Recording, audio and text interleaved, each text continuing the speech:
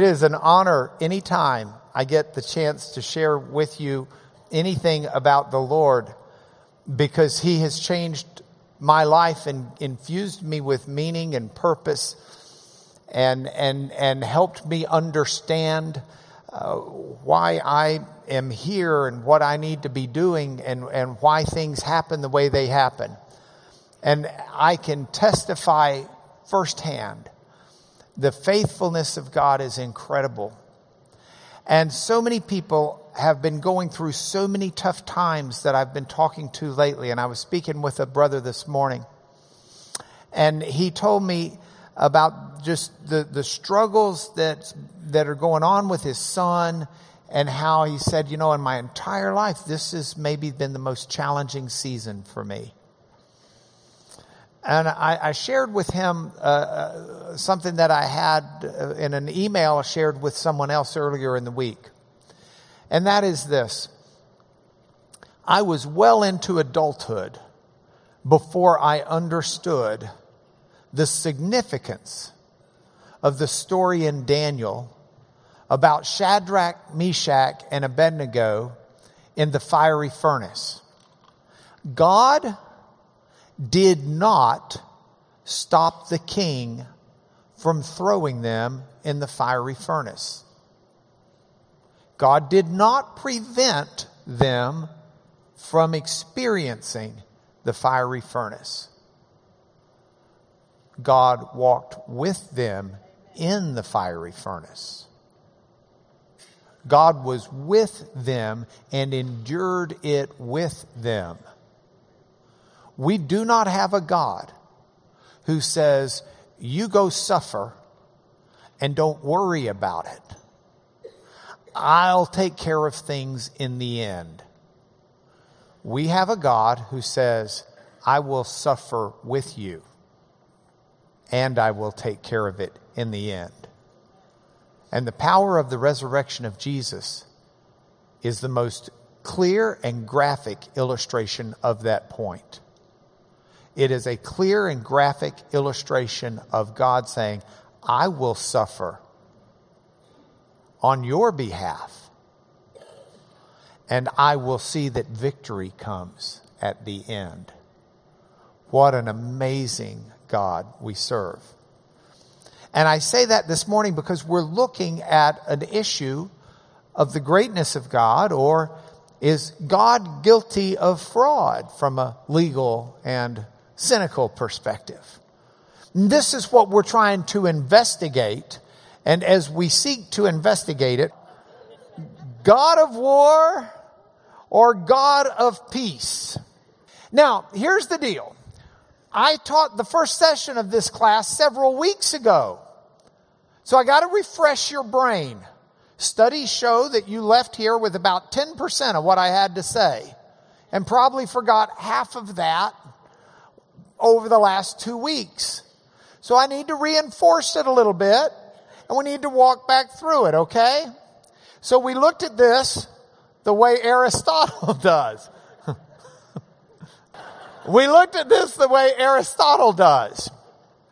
Aristotelian logic says one of the first things you need to do is you need to question.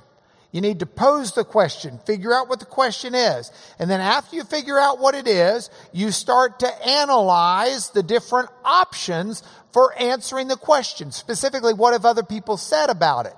And then hopefully from that, you can draw your own conclusions of what you believe it to do. So that's what we're going to do. We're going to question, and then we're going to look at the various approaches, and then we're going to come to some conclusions and ideas. So with that, let's start with the question. The question is one of trying to discern what's wrong with this biblical picture. And so we've got this biblical picture that illustrates, in one hand, a loving God, but in the other hand, we've got passages like this one. Go strike Amalek and devote to destruction all that they have. Don't spare them. Kill man and woman, child and infant, ox and sheep, camel and donkey. And oh, by the way, we should add the tagline, that is God speaking. Wow. Wow. I mean, scoot that to one side. That's very different than the song we sang in youth group when I was young.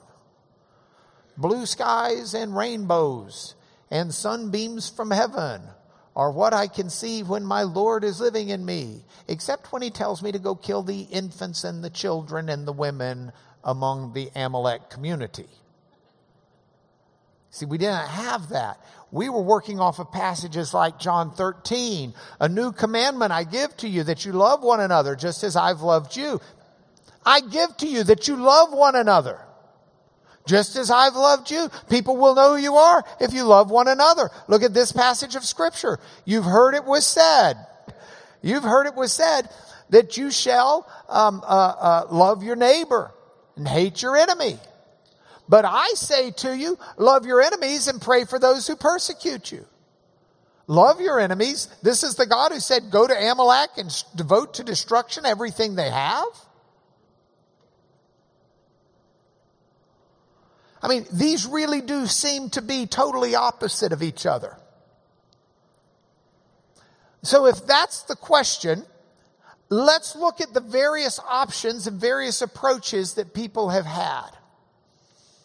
Those various approaches, as I said several weeks ago, are all over the map. And so what some people have chosen to do is they've just chosen to alter the text. They'll just edit it. And some people have edited it tremendously. Some people will say the way they alter the text is they just take the Bible, they find Matthew. Let's see, Matthew, right here. And this line that severs Matthew from Micah, they just basically tear the Bible in two pieces there. And they just say, well, that was the Old Testament. And they just throw it away. I've told some of you, I don't often quote Scripture in closing argument or in trial at all. It's not something I do. I don't ever want anyone to think that religion is a tool for me in a legal career. It's much more serious than that, and to me it cheapens what I do in here. Because I don't do this to further my legal career. I do my legal career so I can do this without charging for it. I don't want the cart before the horse. And so I don't often do it, but I was trying a case one time where I had the pastor of the Main Baptist Church in this small town on my jury. And I had no choice, it seemed to me. So in closing argument, for the first time in my life, I started closing argument quoting the Old Testament. I said, y'all have all heard the expression preaching to the choir. Everybody's, yeah. I said, I feel like I'm preaching to the preacher. Because I have the preacher there, and 8 of the 12 jurors go to church with him.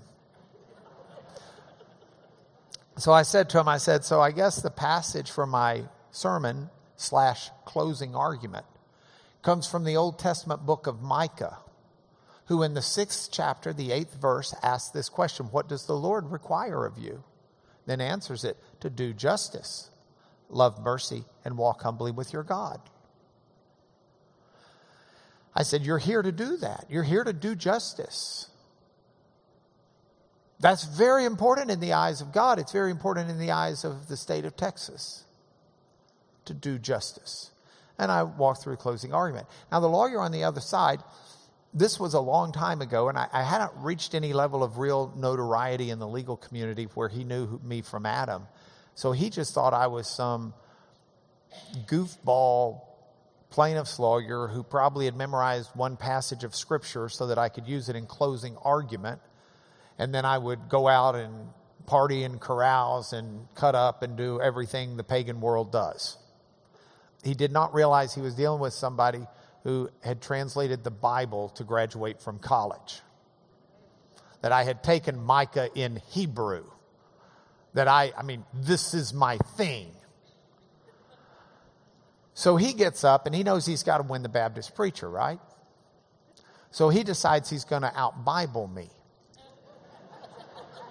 Bless his heart. So he says, he starts out, Mr. Lanier stood up here and he quoted from the Bible. But Mr. Lanier quoted from the Old Testament. That's the Jewish Bible. We're people of the New Testament here. I was in a county where there may not have been enough Jews to do a bris. That's a circumcision. He said, right, Rick? Rick is Lewis's second favorite Jew, behind Jesus, but that puts him ahead of Paul. So he says, we're people of the New Testament. As if the Old Testament doesn't apply? Just write off that part? Just tear the Bible in half? To finish the story, and then I'll get back to the lesson. So he said the passage that applies in our case comes from the New Testament, from the writings of the Apostle John, who in a book we call 1 Corinthians said,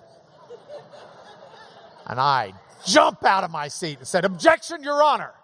The Apostle Paul wrote 1 Corinthians, not the Apostle John.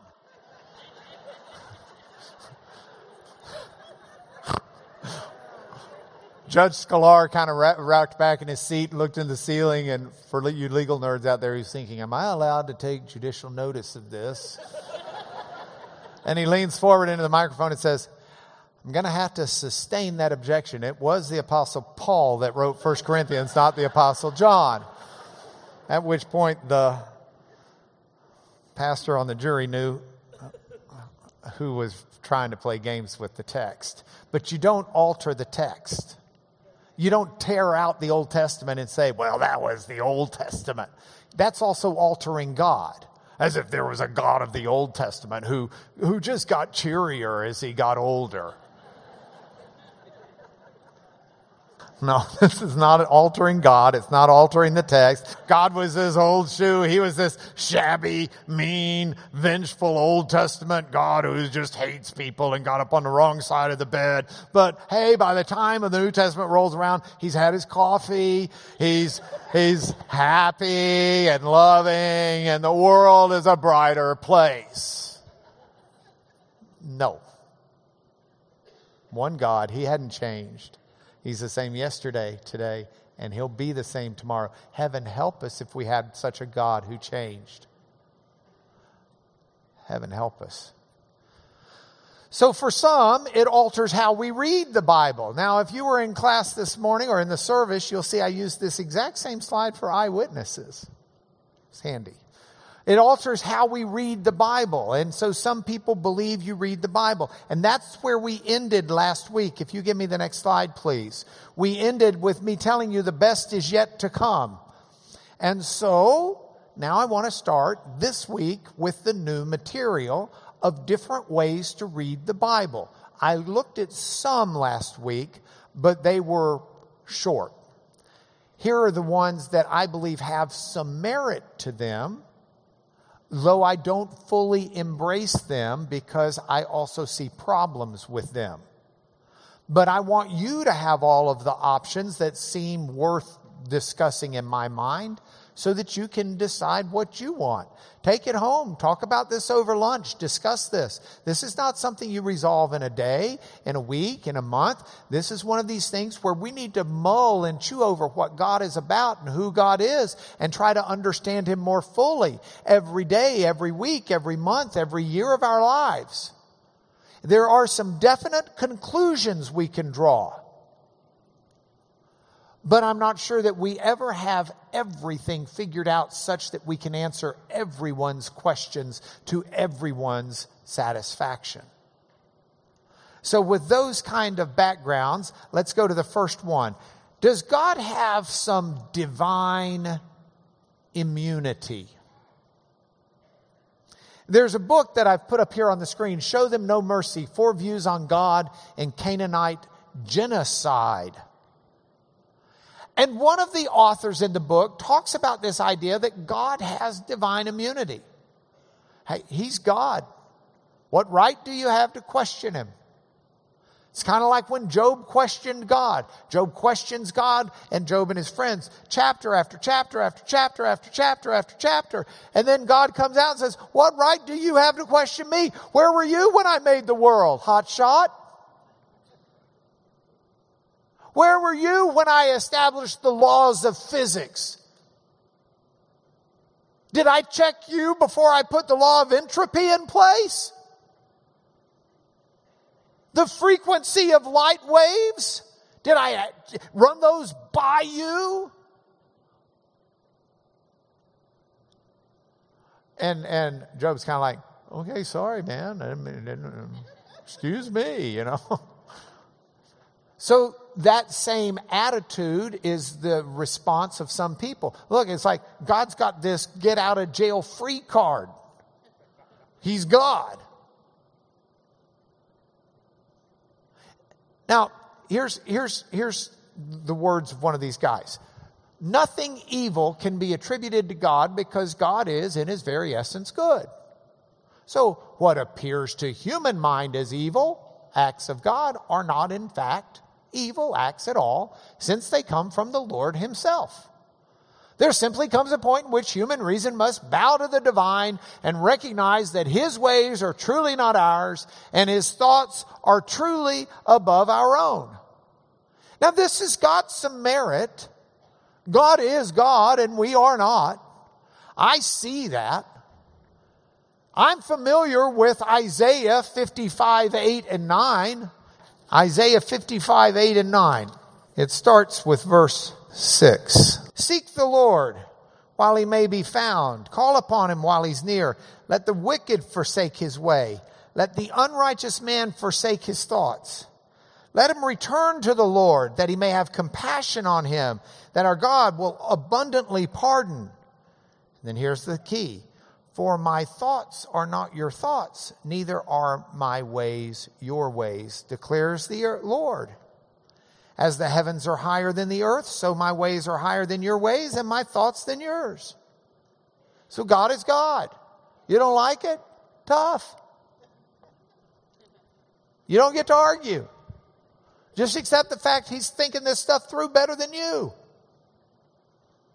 Don't get so proud and high and mighty. Now, there is some truth to that. We're not God. We can't begin to fathom his thoughts and understand the depths of him, but that should never be a cop-out that keeps us from addressing issues like this. God gave us this mind.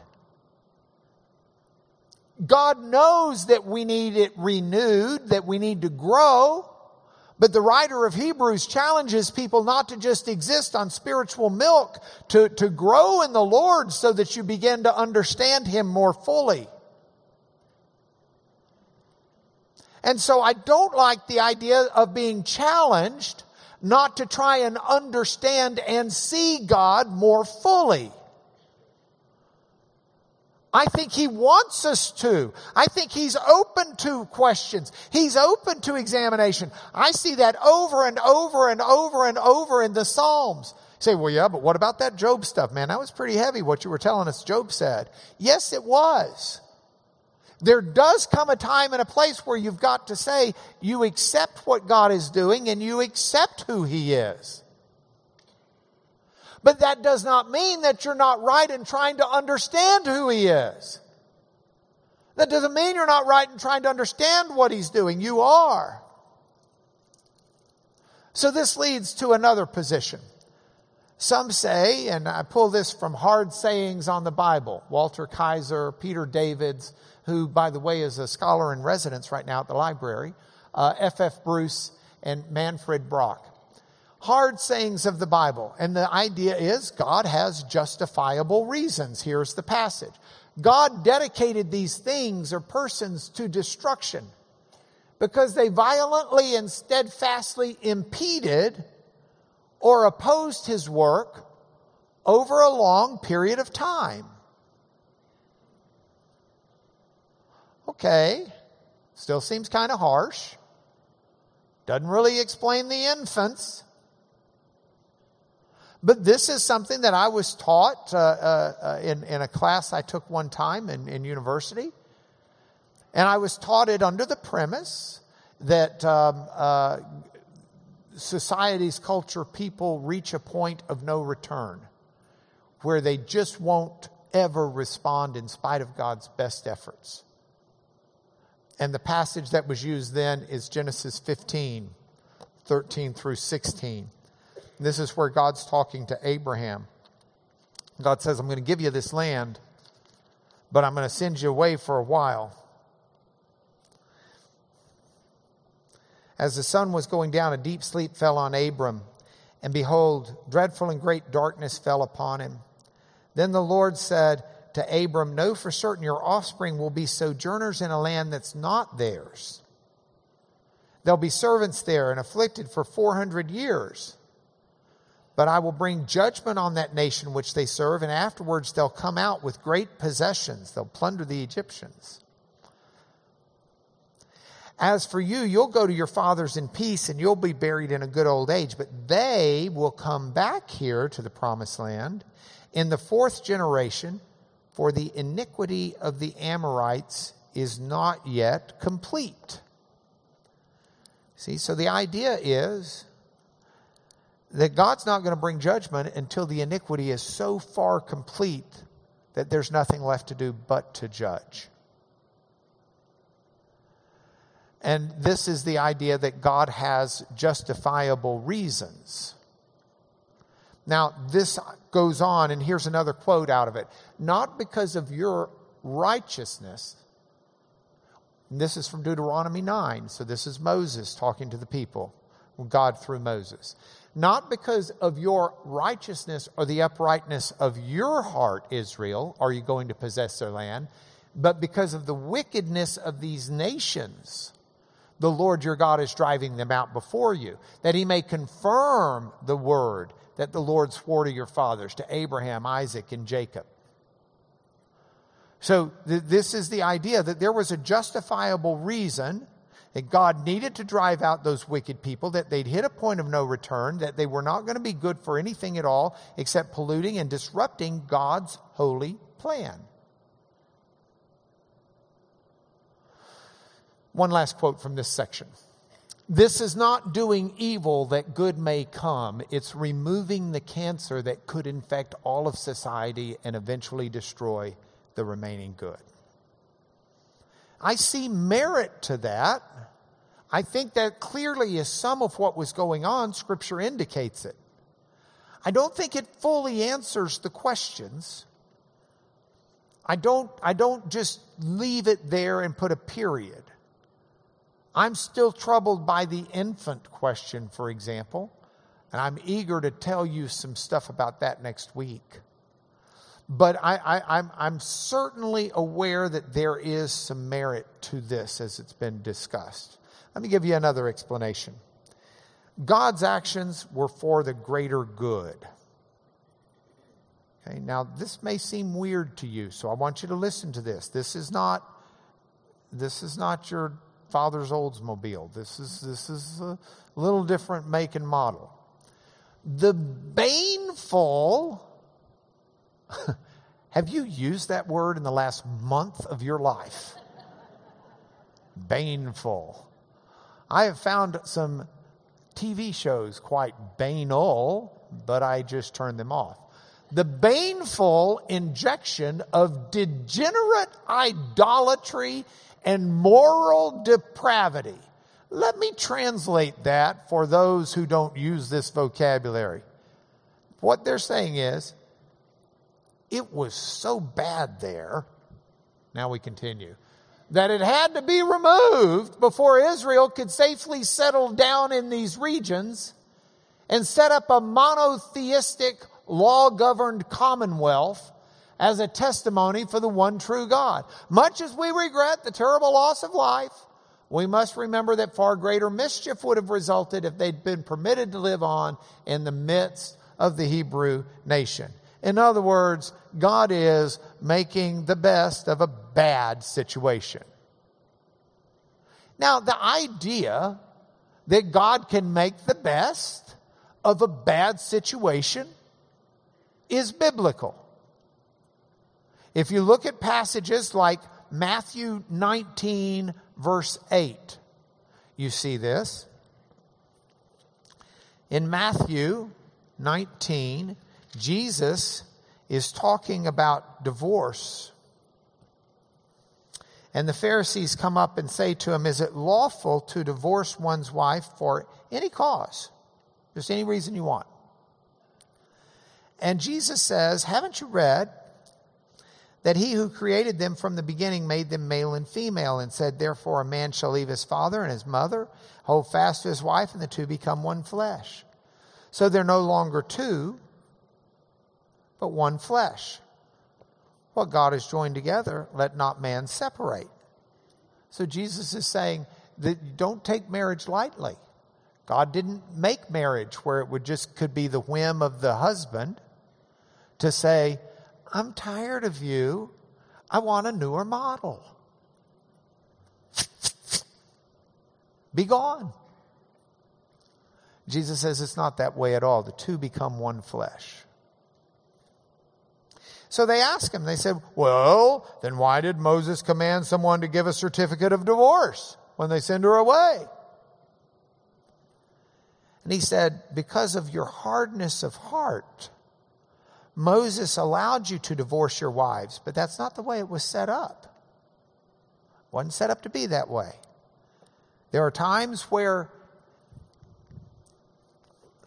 either hardness of heart or just some other end of life's raw deals are such that it's the best case scenario, but it's never the way it was meant to be. I know huge numbers of people who are divorced, but I've never met very many who found it was a really great process. Oh man, I loved getting divorced. It's just the coolest time of my life. It's not. It's not a good thing that people are just eager to do. It's a very painful process because there's something that's going on there, a ripping apart of what God had joined together. But sometimes it's making the best of a bad situation because the destruction is so great, or any number of the faithfulness has been rent asunder and cannot be restored, or whatever it may be. So this isn't a lesson on that, but it is a illustration of the principle that sometimes God does things and allows things to happen because it's making the best of a bad situation. And so that's the argument that's being made here. And there is some merit to that argument. But I'm not sure that that's the real answer to the question either. I don't know that it explains everything the way I'd like it to be. Now, one of my favorite explanations, if we go back to this book on the name of the book is Four Views. It was put out by Zondervan. I've covered up the name. But if we go back to the book on this, go here, on these four views, Tremper Longman, who I've had in this class before, he's a great, great Old Testament scholar. He writes on difficult passages, does a marvelous job. I give away copies of his commentary on Genesis like candy. And that's saying something because it's like this hardbound, thick commentary. But I give those away to anybody who's got big questions about Genesis because he does an amazing job in there. And also because he quotes our lessons from this class on a few pages. Generally, when I give it away, I'll highlight those.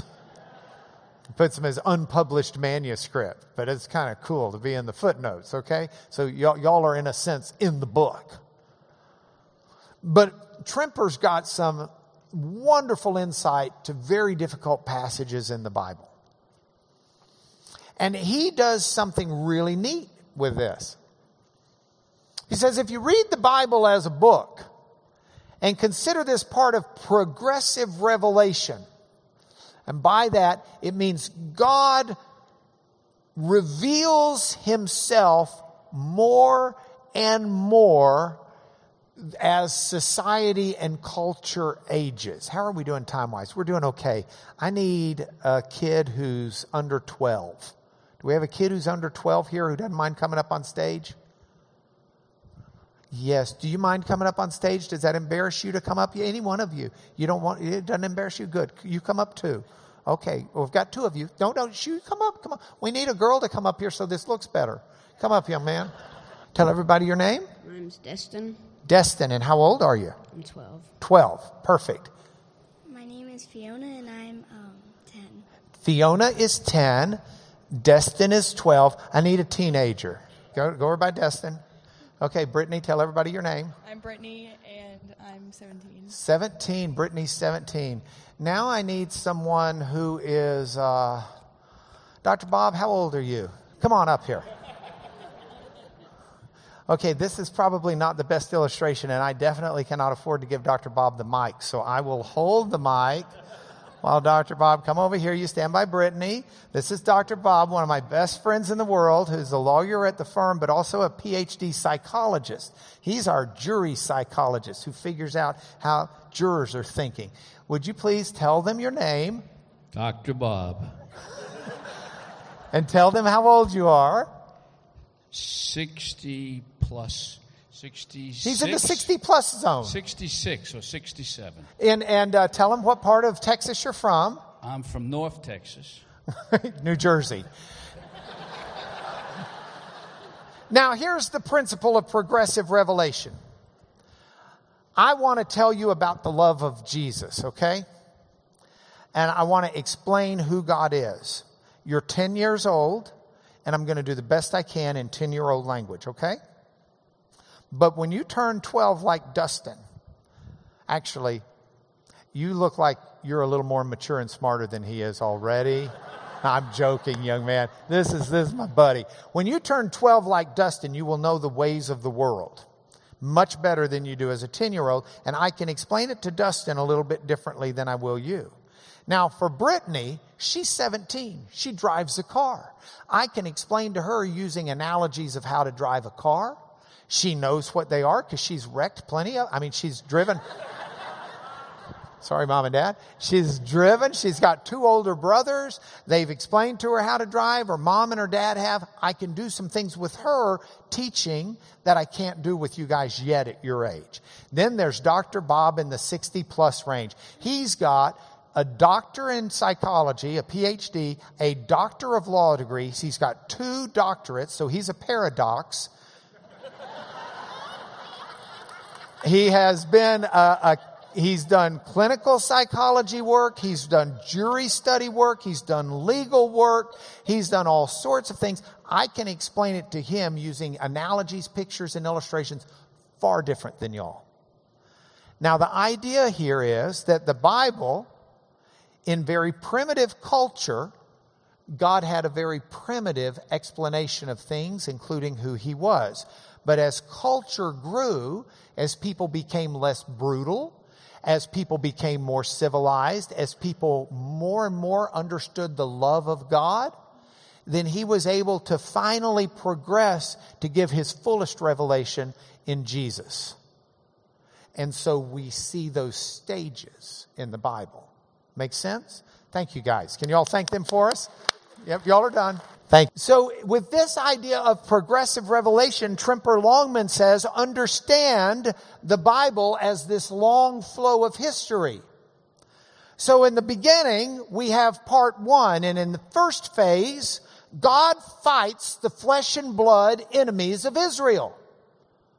And so this is something we're to realize. We're to realize that in the beginning, God has to take on Israel's enemies and fight them. And God does so. It's not just the Israelites go in and destroy all of the Amorites or Amalekites or Canaanites. God does it for them. God is fighting their battles.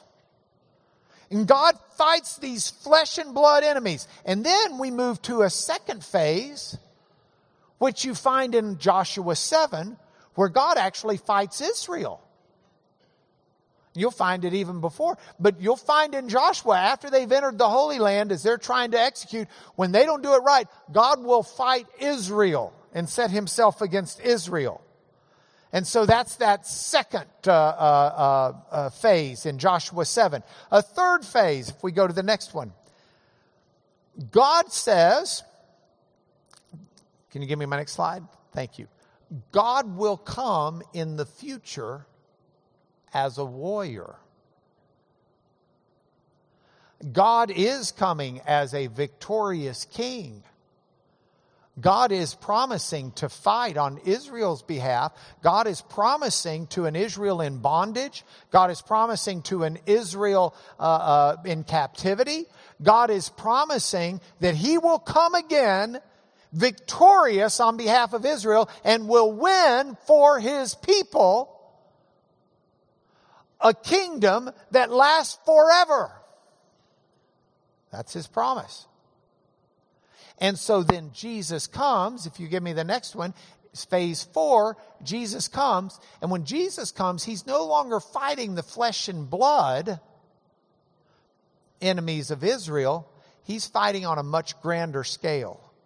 He's fighting the spiritual powers and authorities.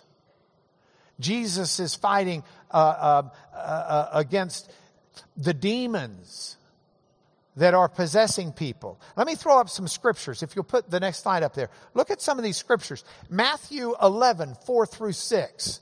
Jesus is being asked if John the Baptist wants to know if Jesus is the one. And Jesus says, when he was asked, are you the one who's to come or should we look for another? Jesus' response is, go tell John what you see and hear. The blind receive sight. The lame walk. Lepers are cleansed. The deaf hear. The dead are raised up. The poor have good news preached to them.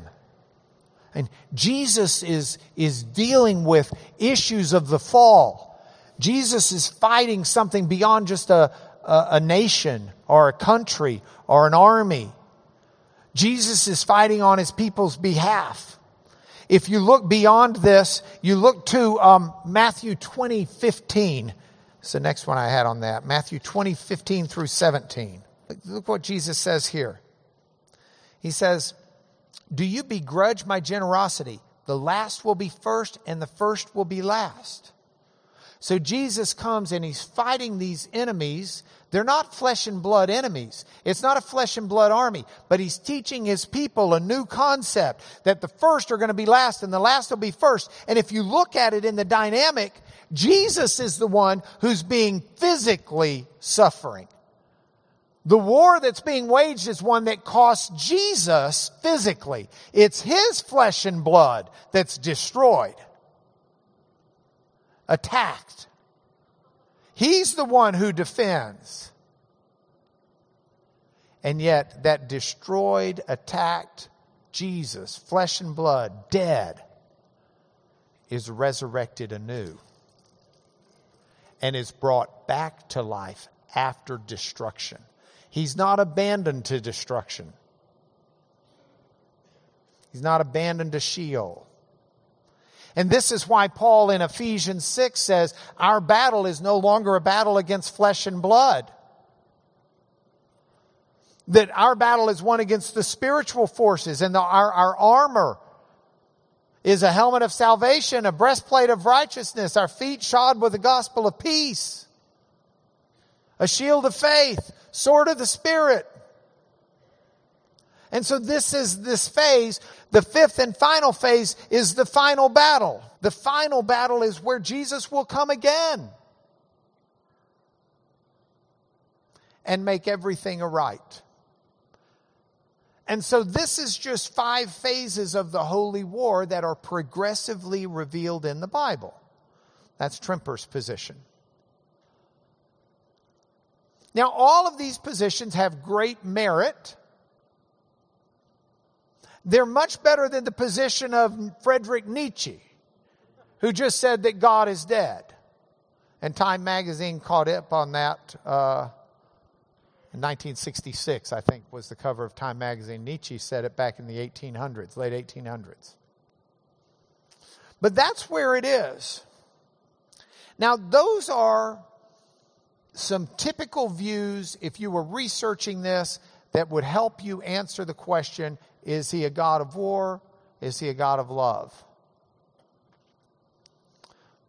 I like some of that, but I got a whole lot of my own I'd like to add. And so I want you to know that there are some things that I still think you need to think about in the midst of all of this. And some ways that this weaves together, some of the strengths from some of these positions without some of what I perceive to be weaknesses of them. So this is a thrill for me to get to share with you. But this week, let me just tell you the conclusion is God guilty of fraud? No. So with that, let's look at our take action now steps. But here's your take action steps right now. Number 1, ask for wisdom. James, the brother of Jesus, wrote the following. If any of you lacks wisdom, let him ask God. Wisdom in Hebrew is this word chachma. It means to see things the way God sees them. See, this isn't a removed God who says, my ways aren't your ways, my thoughts aren't your thoughts, so tough it up. Just get on with life. Let me be God. God's not that way at all. God's ways aren't our ways. We won't naturally, as fallen people, do things the way God does. God's thoughts aren't our natural thoughts. But God tells us if we'll ask him to reveal his thoughts to us, to show us the way he sees things, then he will. That's what wisdom is. It's not head knowledge. This is not, oh Lord, I would like to memorize the Encyclopedia Britannica. Now, if you're younger than 25, that's like Wikipedia.